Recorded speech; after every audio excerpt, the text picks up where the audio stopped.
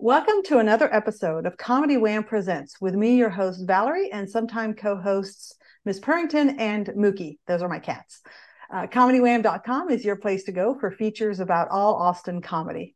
In addition to podcasts, Comedy Wham brings you articles, album reviews, our advice column, Rochelle Takes on Comedy, our upcoming festivals page listing, which has festivals from across the country and the world, and our 2023 FPIA contest page is live, posting results as they happen. We're best known for our events page for live comedy shows in Austin, Houston, and DFW, where 100% of the entries you see come from comics and producers. If you want your show featured on the calendar, click the Submit a Show button from the top of the homepage or the events page to complete the short survey. It's free and easy. Tag us on your Instagram stories and we'll share your show promo to our Instagram followers. Want to support these resources that we provide? You can donate to Comedy Wham on PayPal, Venmo, or even Patreon. Click the Support CW icon on our homepage to see the ways that you can help us. Now back to our podcast. Launched in 2016, the Podcast Project brings you funny people and their stories. As a fan, I like to delve into a comic's background and motivations, and will usually take a detour along the way. Consider the interview a way for you to get to know the folks that make the comedy scene as fascinating off stage as it is on stage. If you like this podcast, please rate and review us. Today, we are talking to somebody who started comedy in Detroit thanks to his mom. They moved to LA to pursue comedy and acting. And they've been on Jimmy Kimmel Live and Last Week Tonight with John Oliver. And this month, August, makes their LMAOF Los Angeles episode debut. And LMAOF features up-and-coming comedians who get featured with their own OnlyFans comedy special. And now Comedy Wham presents our guest, Mateen Stewart. Hey, how are you? How are you? Good. I was about to say, that's you. That's me. Yeah, that's me. One thing I did correct in the intro. I started comedy in LA, but my mom was the catalyst to jumpstart it. My comedy. Okay. All right. So the reason that I mentioned that is because in doing my research, I found that she bought you a comedy class to take. Is that? Yeah, yeah. It was for my birthday, and I didn't know that there were comedy classes available. And she was like, "You should see if there's a class," because I just wanted to do like 3 minutes of comedy. That was like my thing. Open mic, 3 minutes of comedy, and then she's like, "You should see if there was a class," and there was a class, and yeah, she bought it for my birthday. Okay. Well, Yeah. I want to put a pin in that because that opens up a whole world of questions since you were Mm-hmm. in LA when that happened. Uh, Mm-hmm. Start with my official icebreaker question, Mateen, which is Mm-hmm. one word to describe your past. Whoa, one word to describe my past. Wow, that is a weight. That's a weighted question. One word to describe my past. Adventurous, Wait, what was the word? adventurous. Oh, adventure. Okay, okay. I almost heard of interest, and I'm like, of course it No, adventurous, adventurous. Yeah. is. Okay. Well, when I researched that you were from Detroit, Mm-hmm. my little radar ears went up because I'm going to take you back to some history of Austin comedy, which you may have no knowledge of, but Mm-hmm. great comics that hit really big in the mid 2010s was from Detroit. And her name was LaShonda Lester. Don't know if you ever Mm. heard that name. No.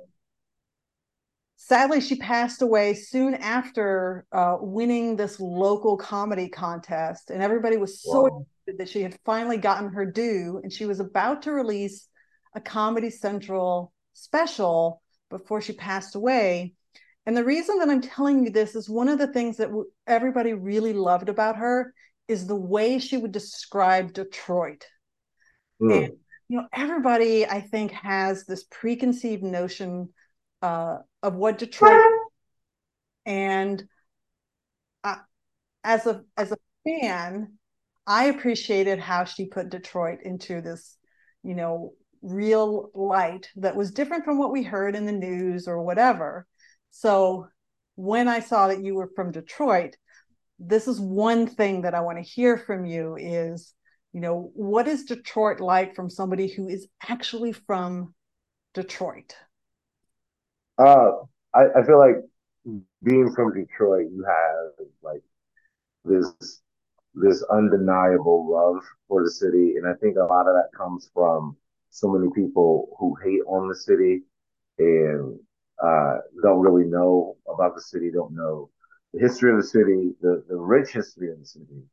Um, my parents, my dad was born in New York, my mom was born in Detroit. She spent a lot of her adolescence in Alabama though, but she always wanted to, return home and live in Detroit. And even when they got their money, like their first big promotion, when it was time for them to buy a house, where a lot of families were moving out of Detroit to the suburbs as like a status thing. My mom was like, "No, I'm gonna raise my family in Detroit and buy my house in Detroit." Um, so yeah, I mean, I love the city. I grew up on the west side of Detroit in a pretty like middle class neighborhood. And a lot of times, when you think of Detroit, people think like it's Beirut, and there are some areas like that, but there's some areas like that almost any major city that you go to. But there's neighborhoods in Detroit. There's good school, the public schools in Detroit. I'm a product of the Detroit public school system. Um, and I wouldn't, I moved because I feel like I need to be out in Los Angeles. Um, but if I wasn't in the entertainment business, I think I would still be there. Um, but yeah, I do like going back home, and it always feels like home. And Detroit would always be my home. I don't think I'll ever move back because I have gotten spoiled with the riches of sunshine and warm weather in December and January. Uh, it hits different. That winter hits different when you've been away. I've been in LA for almost 18 years now, so I've been in LA almost as long as I was in Detroit. So, um, but yeah, Detroit is always going to be my home. Most of my family's still there. My dad is still there. My brother, my sister is still there. Um, we lost my mom in 2020. Mm. Um, but so I haven't really been back as much as I used to. But I'll be back there in September. I'm actually headlining the Motor City Comedy Festival there on September 17th, which is a very special day for me because that's also the day that we had my mom's memorial 3 years ago. So it's almost like a full circle moment Wow, yeah. for me to go back and headline the Motor City Comedy Festival on that day specifically. So, but yeah, come to Detroit, visit. Really good people, great food. Everyone say, "What up, though?" That's the Detroit thing. What up, though? I don't know where it comes from, but whenever I see someone say, "What up, though?" I'm like, "Oh, you from Detroit?" Like it's automatic. I always assume. But That's yeah, awesome. good people, good food. I like any major city. There's places I wouldn't even go. So just use your brain. That was one thing when I moved to Los Angeles. Everyone was like, "Oh yeah, Compton is a bad area, or the South Central is a bad area," and I'm like, "There's trees here. There's trees, palm trees, and grass. Like, yeah, I don't like. I don't. This looks like paradise to me. Like, one thing about Detroit, when you're in the hood, there's no ifs, ands, or buts about it. So, but yeah. Well, that was that was a lovely sharing from your heart about Detroit in your heart. So growing Mm-hmm. up, what role did comedy have in your life? Um, for me, growing up, comedy I think like most people, I grew up in the '90s, so for that era, comedy was a little bit different than it is now. It wasn't as accessible as it is now. So my dad had records of Richard Pryor and Red Fox and stuff like that. But I just remember being excited about the comedy specials that were going to be on HBO. So like Chris Rock, Bigger and Blacker. I remember back in the day where I was growing up, like those were events. like Saturday night, Chris Rock, bigger and blacker. It's gonna we gotta stay up and watch it. We gotta see what he's doing. And then I was a big fan of the Cosby Show. I didn't really realize Bill Cosby was a stand-up comedian. I just, love the show. And also, I'm trying to think of some other comedians that like Def Jam was a thing. I watched Def Jam mostly because I wasn't supposed to watch it.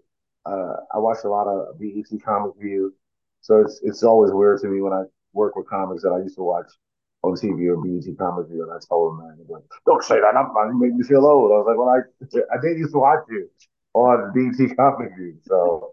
But yeah, it was around, and I never wanted to be a comedian. Like I never looked at that and like, oh, I want to do that. I was always an actor. I was always an actor. There was a time in my life, probably like 3 or 4 years, where I was a tap dancer, and that was like the thing that I was doing mostly focusing on. But once I got to high school, I was acting in high school, and then I did it in college, and after college, I acted after college and decided to make that move to Los Angeles. What kind of acting were you doing? Were you doing stage, commercial, TV? I was doing mostly stage. I was a theater kid. I was one of those nerdy theater kids. My parents realized pretty early that it was something that I was interested in. When I think we had a play, and I was mad that I didn't have enough lines, so I learned the whole play like verbatim. Oh, wow. And yeah, I was like 5 years old. I couldn't even read, but just from being in rehearsals, I was able to mimic everyone. Uh, and so yeah, so I was just in their entertainment, like doing plays, and then I like our school that I went to. We have a school play every year, so we would do a school play every year, and then once we had this new dance teacher, she had a school, like a dance school, so she got us to like join her classes, and that's when I really started getting into tap dance.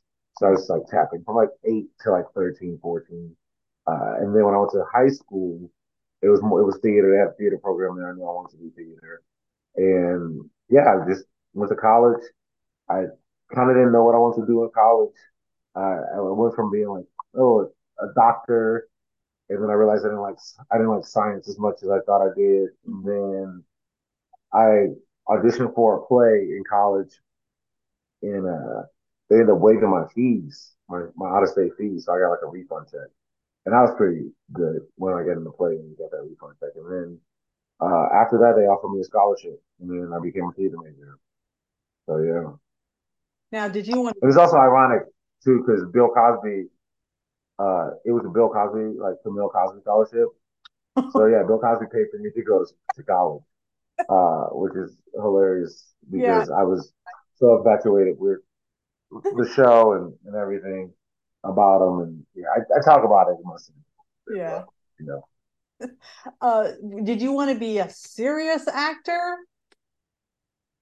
I just want to be an actor. I used to do a lot of plays that were dramatic plays. I never really did a lot of comedy to in college. We did like one comedy, and it was like a Greek comedy called Lysistrata. Oh, yes. Um, yeah, which is I love that. Yeah, if you don't know what Lysistrata is, listeners, it's a Greek comedy where the women stop having sex with the men until they stop the war. It's hilarious. It was. I love that we took the challenge to do it because like we're his. I went to a historically black school, Florida A&M University, and they wanted to do a Greek comedy, and we did it, and it was great. And we all walked around with these like phallic things, and like we went all out. And it was a great time, and it was some of the best times of my life, and some of the funniest moments that I can remember being a part of a play. But yeah, when I graduated, I mostly did a lot of dramas because there's not a lot of comedy plays. Um, so yeah, I did a lot of dramas. I did a lot of work with the Detroit Plowshares Theater Company in Detroit. Uh, I went on tour with Charlotte's Web. Like I did a lot of children's theater as well after college.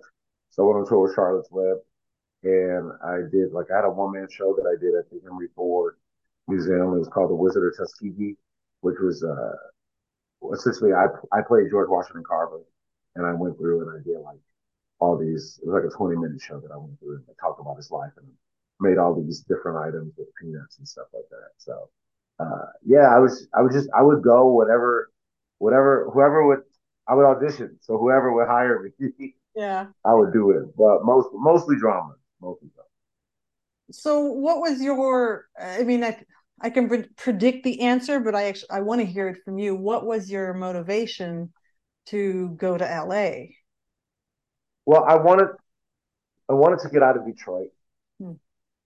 I had been there for 2 years after college, and I had some friends that were trying to move out of the city too. And initially, I'm like, I'm gonna go to New York and try to, get into Broadway Yeah. and go that route. And my friends were like, no, man, let's go to Cali. Because we were really big into like Tupac and in that West Side life. And Tupac was like my guy. He's like our guy. He's like our guy. So Yeah. like I was like, okay, let's go to Cali. Well, 2 years after we would save up money, and I was the only one that saved up the money to go to Cali. And so I had met this woman at a play that I did called The Story, and she happened to be moving there as well. So she was like, I need a roommate. And I'm like, well, I'm moving to California too, so we can be roommates. And so she left like a month before me. And then I called her like when I was leaving. And she goes, oh, I got some bad news. I go, what's the bad news? She goes, I got some bad news and some good news. I was like, oh, what's the good news? She goes, oh, I found an apartment. And I go, yeah, that's great. I go, what's the bad news? She goes, well, it's just for me. I'm moving in with this other girl. And I was like, you Oh, mother sucker. Yeah.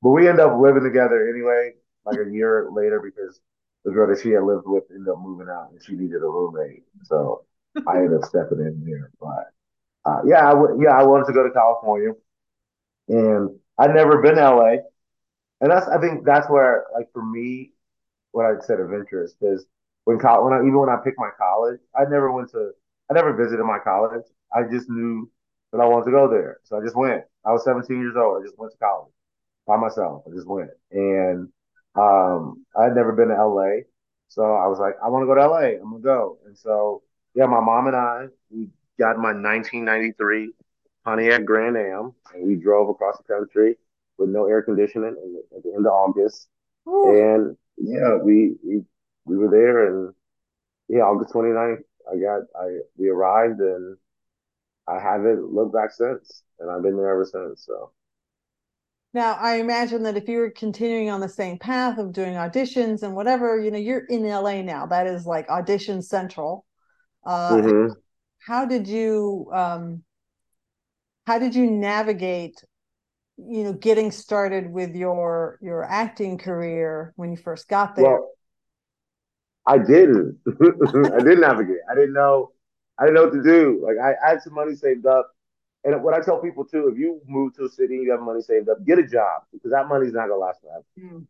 Like that money's not gonna last forever. So get a job quickly. And I had got a job at like because I was an education major as well, so I Yeah. had got a job at like a school doing like their after school program, and that money just covered my rent. Everything else I just had money in my account, so that covered my rent, and then like there's no real due process to tell you like how to do things. And so I went like 2 years without doing any acting, no classes, no nothing. The first 3 years of me being in LA, I did nothing. And then I worked at a sleepaway camp for a bit, and the owner of the camp, his daughter was in the entertainment business, and she had a friend that was competing against some other filmmakers on the show called On the Lot. It was like a Steven Spielberg like reality show where directors were competing to get like $100,000 for a project, Yeah. and she needed an actor for her short for the show. And I went to audition, and they loved me. And then the audition that I did, there was an agent in there that was starting a boutique agency, and they're like, "Oh yeah, we like your look. Like you have headshots." My headshots didn't even look like me. She's like, "We gotta get new headshots." So I got new headshots, and yeah, they signed me.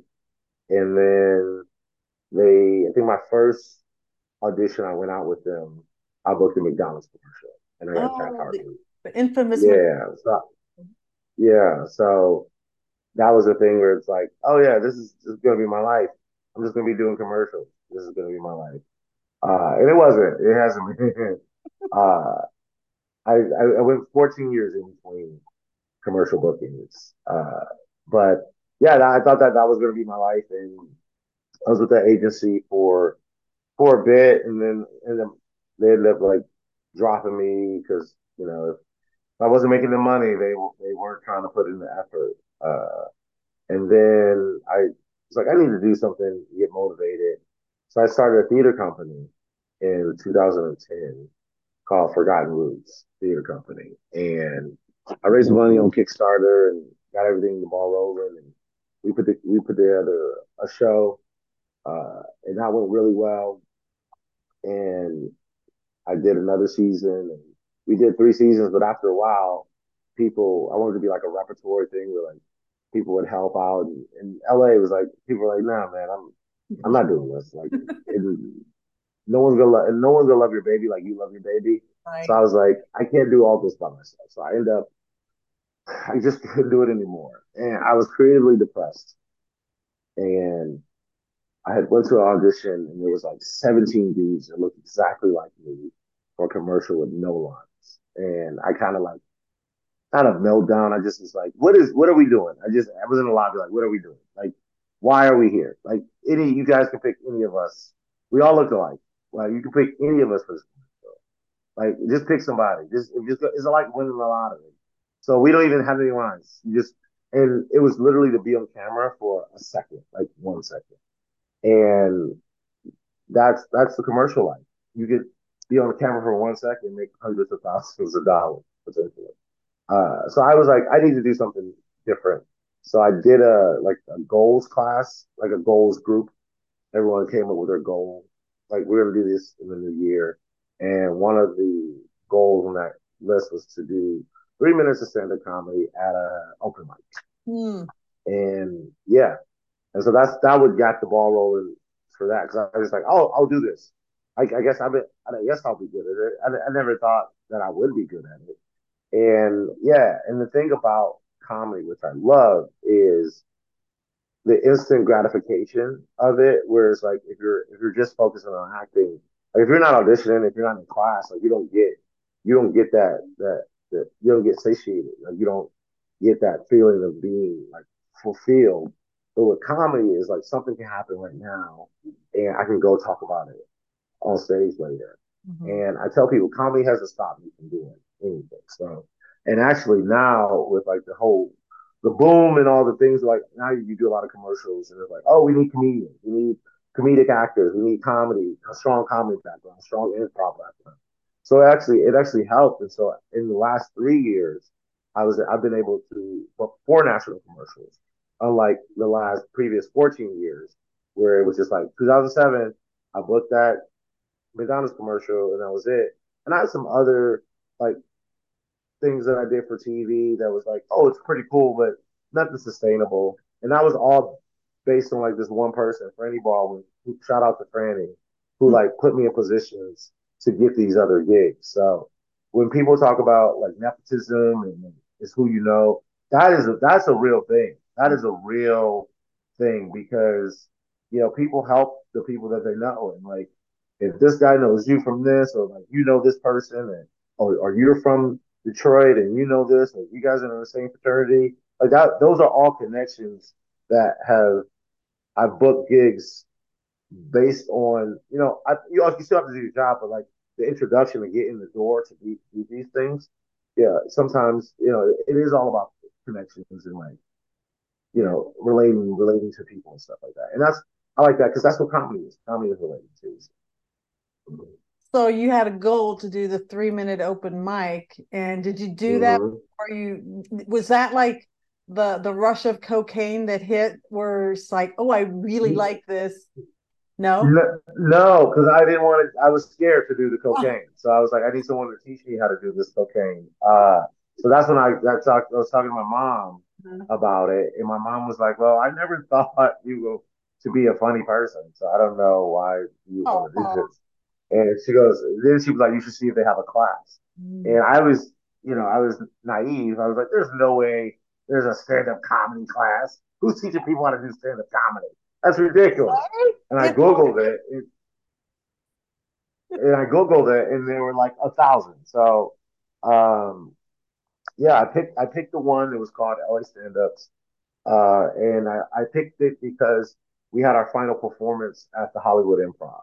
mm, And I'd never been to the Improv. I'd never been to any of the comedy clubs in Los Angeles. I had lived there at this point 5 years, 6 years. Never went to the comedy club. oh wow. Never went to my first roommate that I lived with. Um, eventually. She worked as a waitress at the Comedy Union, which is the like quote unquote black room in Los Angeles, RIP Comedy Union. And I went down there a couple times, but like I didn't. I was like, nah, I don't want to be here. Like, why Mm, am I here? So yeah, so I picked that class because they had the graduation at the Hollywood Improv. And it yeah. was 5 weeks, $300. I was the only one in the class that didn't get the Groupon. Um, which is hilarious because then he started using me for the Groupon. I think he still uses my picture for his Groupon. And that was like 11, 12 years ago. I think he still uses my picture for it. But yeah, and then we performed and it was so because when you do one thing I do say about a comedy class, it gives you the space to succeed because you're going to invite all your friends and everyone else's friends are going to be there and everyone feels like they have to be supportive. Mhm. So they sold out the room. It was like 250 people. I did 6 minutes and I left the stage like this is something I've never felt before. Like, this is the cocaine. You know what I mean? This is opening up Pandora's box. I've been unplugged from the matrix. And as soon as I left the stage, I was like, I'm ready for Letterman. Yeah. Where's Letterman? And I wasn't because I look at that set now and I cringe. It literally throw up in my mouth looking at who I was as a person and the jokes that I was telling. But you live and you learn and you grow, and that's what it's about. But yeah, I got hooked then, and then the guy kind of like pawned us off into like this whole bringer system that they have in Los Angeles. So I got pawned off into that because it's like you like creating these people who think they can do comedy, and then you pass them on to these ravenous bookers who are looking for people to fill their spaces. So they say, "Hey, you're funny. Here's your email. I do a show at the Comedy Store. You want to do it?" And I'm like, "Yeah, I want to fucking go do the show at the Comedy Store." But then you realize we were only getting booked because they think you can bring people, and sometimes you go to a little room at the Comedy Store and you do well, and say you bring people in, then you move to the big room, and you got to sell 10 tickets to get in the big room, and then but you make money if you sell those 10 tickets. You get $50 if you sell those 10 tickets. And you get $50 every 10 ticket you sell. So the first big room I did in the comedy store, I had sold like 30 tickets. I'm like, I got 30 tickets, made $150, performed in the main room of the comedy store on a Friday night, 6 minutes, hot spot right in the middle, kill it. And then I'm like, it's gonna be my life. Just be at the comedy store. But you don't realize that has nothing to do with the comedy store. That's just a guy that rented the room or got the room to do these drinker shows. And you learn that pretty quickly, where you like, you don't bring people, and you're like, oh well, you only have two people tonight. You have to do the last spot. Because it's very hierarchical. We're like, you get the more people you have, you can pick your spot. So if you don't have people, you just sit in the back. And Yeah. then the comedy store regulars, they see that there's 300 people. So then it's like, oh yeah, let me go in here. I'm gonna drop in, and then you have these new comedians like, oh, I have to follow Bill Burr. Like I've been doing comedy for 6 weeks. I have to go follow Bill. What am I gonna do? I'm gonna kill myself. That's what I'm gonna do. But yeah, you learn, and then yeah, it's just like there's no due process. There's no way to tell you this is exactly how you do. In the entertainment business, there's never really any due process because you can work as hard as you can and you can be the best that you can, and no one can still care about you because like and one person can change your life. Like, oh, I like this thing, and now it's a little different because one video can change.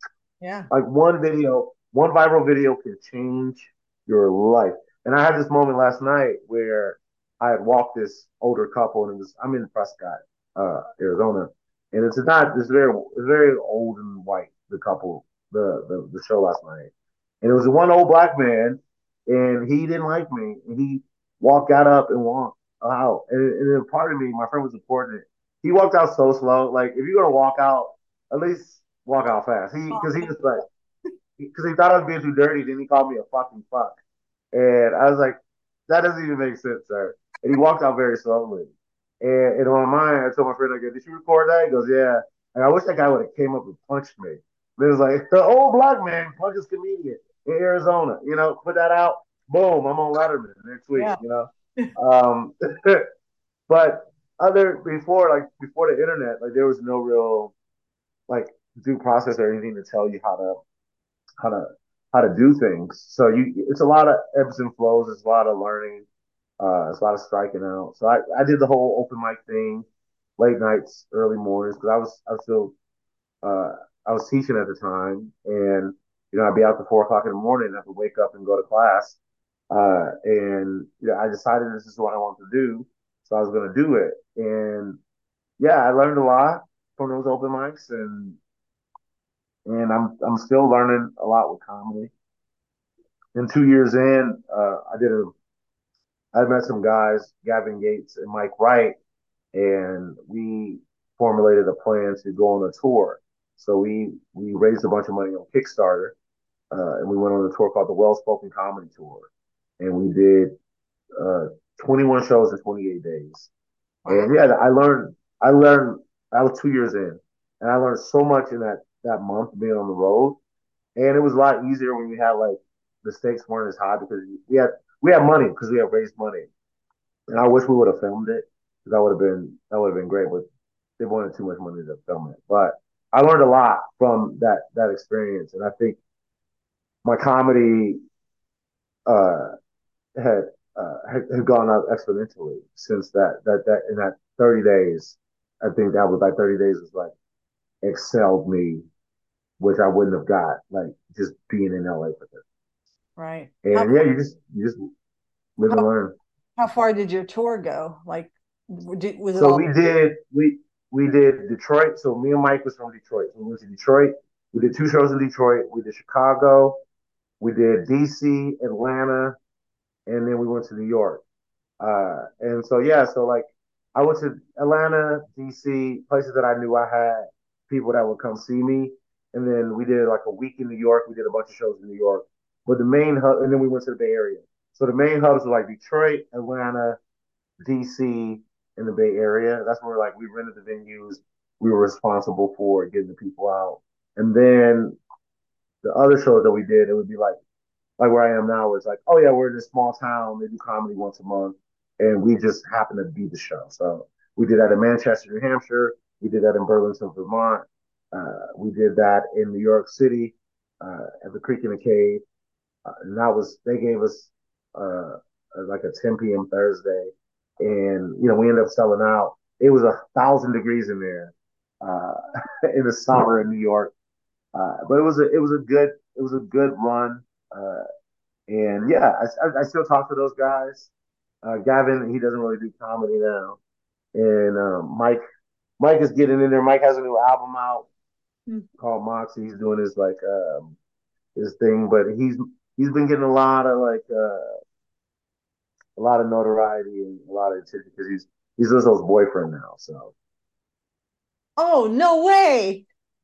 yeah, Mike. Shout out to Mike and Gavin. Yeah, I know that check face. out Moxie too. I know that face. Yeah, Mike. Right. Yeah, Wow, small world. All yeah, right. it's my guy.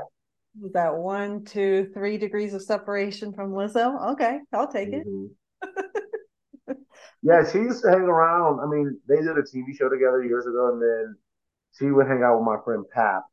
And yeah, and that's the thing where like before 2019, like no one knew who she was, and that's the thing where like her boom like this, and then everyone's like she just came out of nowhere, like she was making music for years, and they were Yeah, using her music in commercials for years, and that album was actually like 2 years old before it got the notoriety. So and she yeah, just keep plugging, man. That's what I tell people.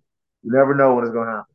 Right, right. She's a Texas girl playing the flute. I mean, that's about as uncool as you can get. She's made it Yeah. cool. So, okay, back to Mateen. So you mentioned something earlier about how the last 3, 4 years, like things have really started to click and move for you. And I don't know how long into your comedy career you are, when in that 3 to 4 years ago time period. What do you think uh, clicked to that thing? The momentum started picking up. Well, I mean, I just so my mom's death. I think I'm the best that I've been at comedy. I think, in my mom's death actually helped with that. I don't know if that makes sense. Like the pain of it, because I'm like the stakes aren't as because I like I'm trying to how could I explain this? Like the pain that I felt from losing my mom is like something I've never felt before.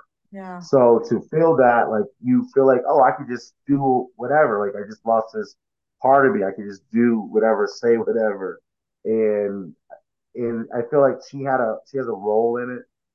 And I had a daughter, and 3 months after we lost my mom, we found out we were pregnant, and so I think a lot of that that that helps, like having a kid and like having a kid and like having to feel like you got to do more to get your kid to make sure your kid is okay.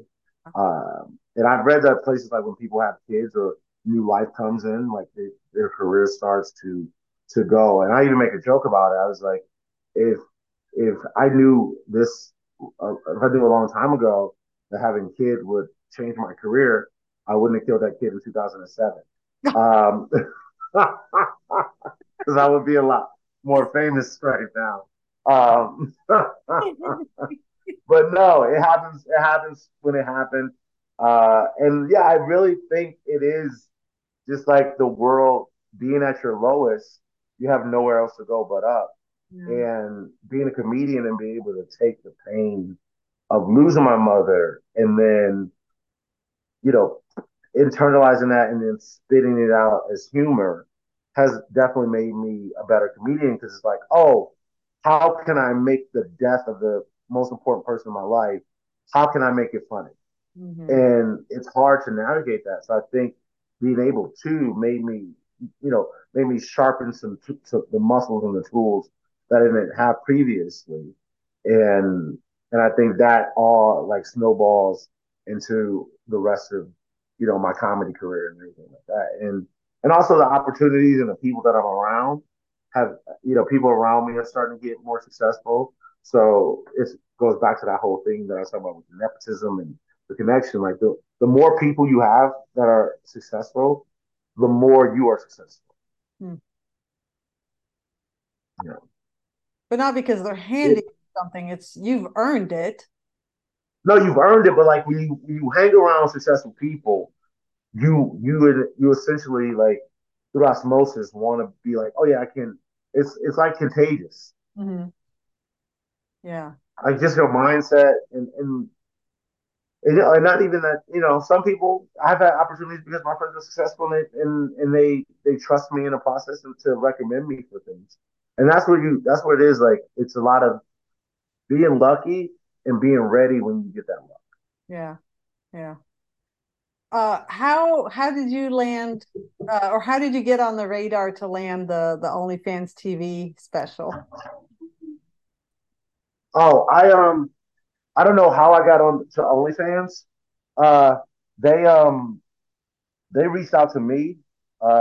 Just they reached out to me and was like, "Hey, you want to do this show?" And I'm like, "I've heard about it. What do you guys got going on?" And so then they told me the parameters. I met with them. I really dug what they were doing. I saw what they were doing with Bert Kreischer and with Whitney Cummings, and I believe that they can do some really good things. And I'm really was really excited to work with them. And they were really professional, and I'm really excited to see the final product.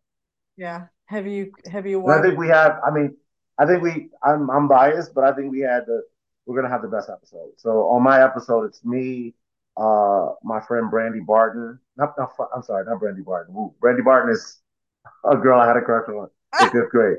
Brandy Denise, Brandy Denise, and Martin Morrow. And it was really cool because we're really friends in real life.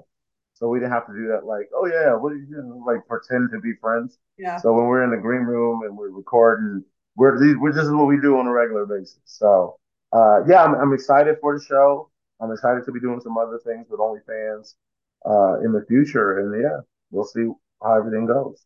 Yeah. I got the opportunity to talk to Brandy last week, and it was, Okay, she's a card. She's a yeah, card. I love her to death. We yeah. we went to the same college together. She always emphasizes that we can go at the same time because she's younger than me. But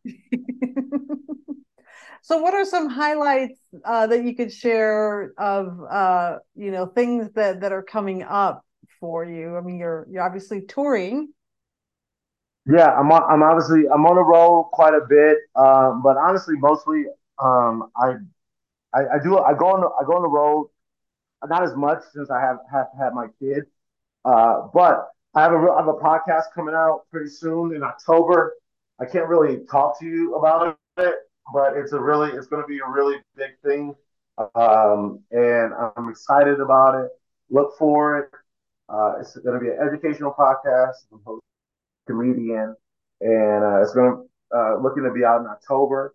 And like that was one of the biggest things because like that week it was like, oh, I got the OnlyFans thing, and then they finalized everything with this podcast. So I was just like, man, this is a crazy week. And this is one of the things I tell people, especially comedians and people in entertainment, because it's just a series of getting everything you want and wanting more.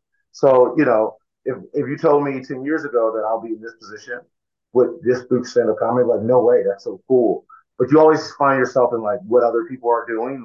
Like Just Relax just came out, and I was like, ah, you know what I mean? So, and the new faces for it. Yeah. But then I think about all the things that I've done and things like I got going on right now, and I need to essentially essentially appreciate the things that I have right now. And I talk about this a lot. And if you listen to some stuff that I've done before, I'm sorry I keep repeating this to anybody that has heard anything I've done before, listen to podcasts that I've been on before. But one of the things that my mom told me before she passed away, because I was upset about something that I didn't get, and she said, "Well, don't be upset because it seems like the doors that are slamming in your face are getting bigger." And that just like opened my eyes to another world of things because it was like, oh wow, there's such introspect on life and how to look at things. Because that's really honest. That's true. And like, wow, that's right. Bigger doors. Yeah, And then she's like, yeah, remember, bigger doors are always easier to go through. So instead of focusing on, yeah, Comedy Central told me no, focus on, oh, I was in the room and Comedy Central told me no. You know what I mean? So it just gave me some insight to some things that I had never really thought of before.